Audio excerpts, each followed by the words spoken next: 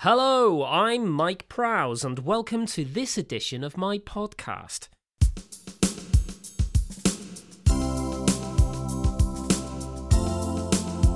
If there's one thing I regret in my long career as a travel journalist, it's the travel. For many years, I thought the environment was just something you flew over to get to the next airport. My moment of revelation came a few months ago when I saw 20 minutes of Al Gore's The Unbelievable Truth on a London to Sussex flight. As soon as I saw the gang of starving penguins attacking that polar bear, I realised the harm I was doing to the planet I called home. So I did something about it. Great podcasts are all about building suspense.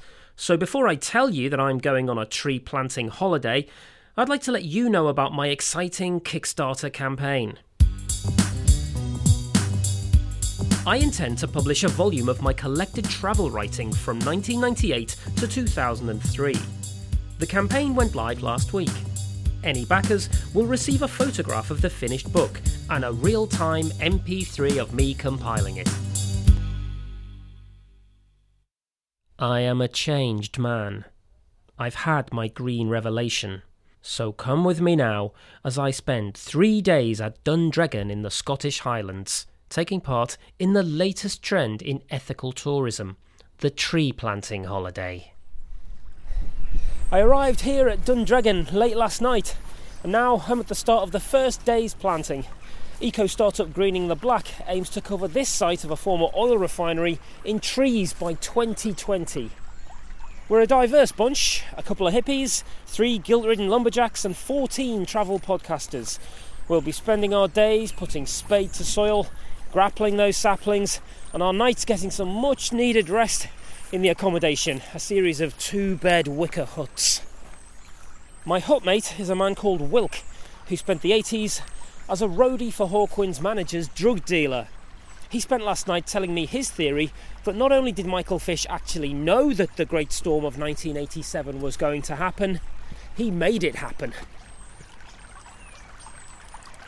In the background, you might be able to hear the babbling sound of Dragon Brae, the local waterway which recently attained blue flag status after a massive clean-up operation. In 2004, Dundregan Metropolitan Borough Alderman Tom Finch caused concern when he claimed just looking at the water could give you cancer. He had, however, timed his announcement to coincide with the launch of Alderman Tom Finch anti-cancer blindfolds. A subsequent trading standards prosecution saw Finch recite Portia's Quality of Mercy speech from The Merchant of Venice. He got 3 months suspended. Of course, the kind of compensatory activity offered by Greening the Black isn't a completely new idea. It's thought that Sherwood Forest was planted to offset the carbon emitted during the Battle of Agincourt. More recently, conscientious young men undertaking the Grand Tour across Europe in the 19th century were obliged to sire a foreign child for every adult they accidentally killed during their trip. Back then, it was easy for privileged white men to exploit the masses for financial gain. Here's a little bit more about my Kickstarter.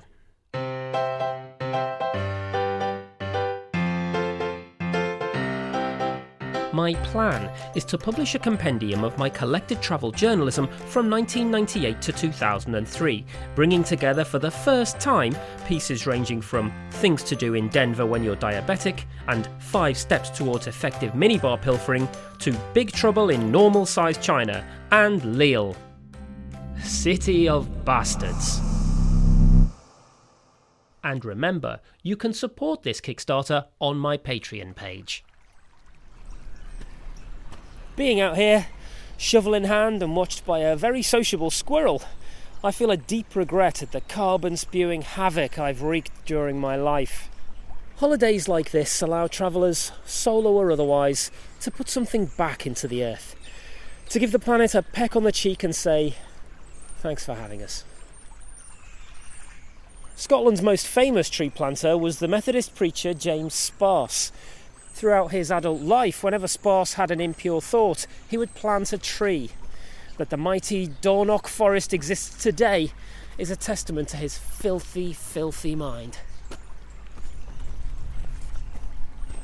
Seeing as my hutmate Wilk is busy rearranging his chakras and the reformed lumberjacks are all being interviewed by the podcasters, I've been getting to know my little squirrel visitor better. Hello. Hello, boy. People say that squirrels are just rats with big tails, but you might as well say that tigers are just butterflies with big claws. It's funny, even as a grown man confronted by a grey squirrel this gregarious, I'm still finding it hard to forget the anti-grey prejudice drummed into me by things like the government's Grey Peril campaign from the 80s. Oh, there he goes. As I record this, I can see the little squirrel's bushy tail in the distance. In tribute to the work I'm doing here to make up for my environmental sins, I shall call him Atonement. The trees I was planting were a new American strain, the Adelbard peerless, a genetically modified conifer which photosynthesizes at 12 times the rate of other trees. And to deter beavers, deer and other tree-threatening wildlife, the strain emits a distinctive hum. A recording of an Adelbard thicket outside Oslo featuring Drake is currently at number 3 in the iTunes chart. Back to back like I'm on the cover of Lethal Weapon.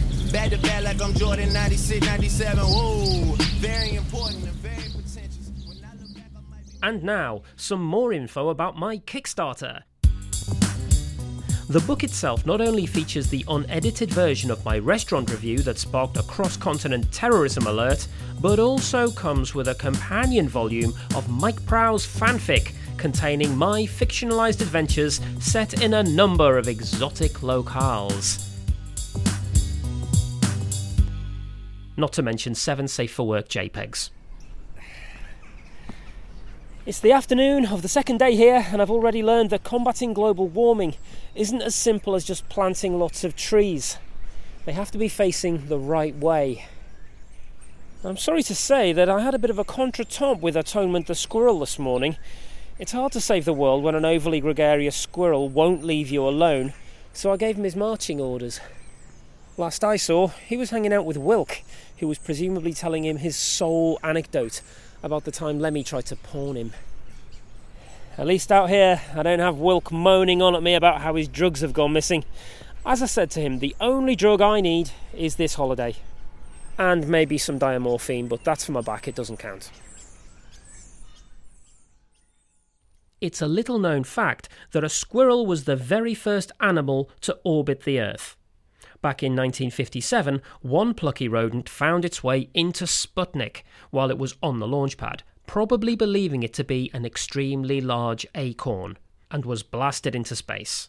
Once they realised their mistake, the Russians immediately promoted the squirrel to the rank of general in the Red Army and claimed the whole thing had been planned all along.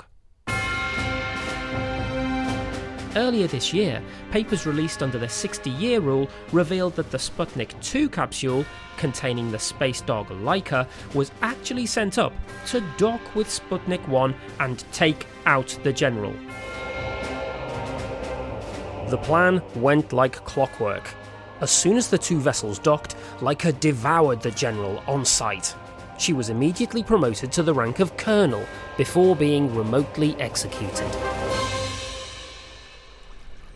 14 saplings in 3 days. That's some pretty stern reforesting there.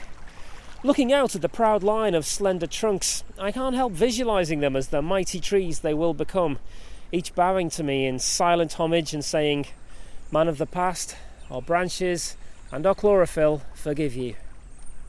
Ah, look who it is! Atonement, my squirrel pal. Ah, how could I stay angry at you, eh?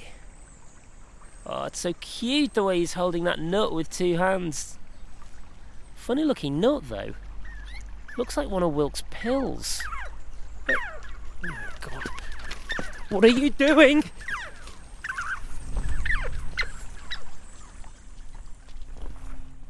"14 beautiful saplings destroyed in less than a minute by an animal I can only suggest was in the throes of a drug-induced breakdown. It just goes to show. When it comes to drugs, just say no drugs for you, you're a squirrel."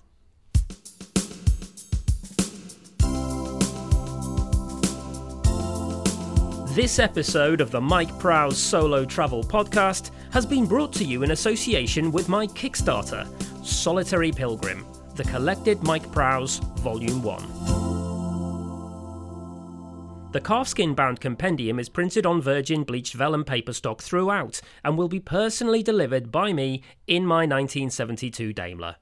As a special bonus, the biggest backer will receive a special deluxe edition of the book, bound in squirrel fur. Not even when you're saying Drizzy, tell them again.